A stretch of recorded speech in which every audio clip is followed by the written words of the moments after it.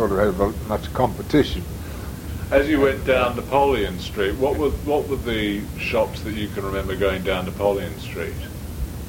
Well, there's a butcher's shop right on the corner of Napoleon Street and the highway. There was a Davies newspaper was a big shop in Napoleon Street.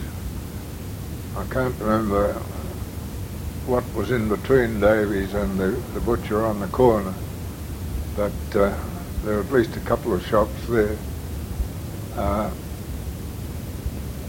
There was a ladies' clothing outfit shop on the station end of Napoleon Street.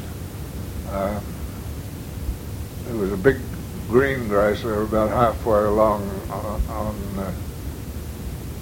the opposite side to Davies, the newspaper shop. We didn't have a bank there. I opened the bank. Well, I went down to represent the bank in Cottesloe shortly after it was opened, but at that time I don't think there was a bank in my day. The hotel, the Albion Hotel, remained from as long as I can remember. I think that was there at that time. People talk about having horse stands, places to tie your horse up to. Oh yeah, there would have been for sure. Probably where they've got a car park now. But place to water your horse. The bootmaker was one that I used to go to very frequently. But the grocer's shop, most people bought their groceries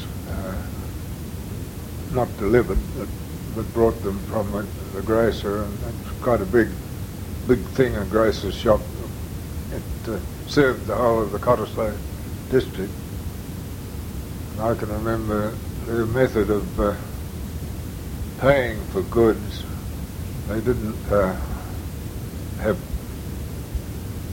what you call tills on the counter. They had people serving on the counter, and a series of wire lines with little trolleys on them that used to go to the main cashier, sitting up overlooking the whole area. And they were on a mezzanine platform type thing. The cashier was up there, and you'd hand over your money to the person serving you, and they would put a list of the goods you bought and the money in it, and they'd pull a lever and the trolley would go up to the cashier, and the cashier would send it back with the change and the receipted bills. They're just things that you remember.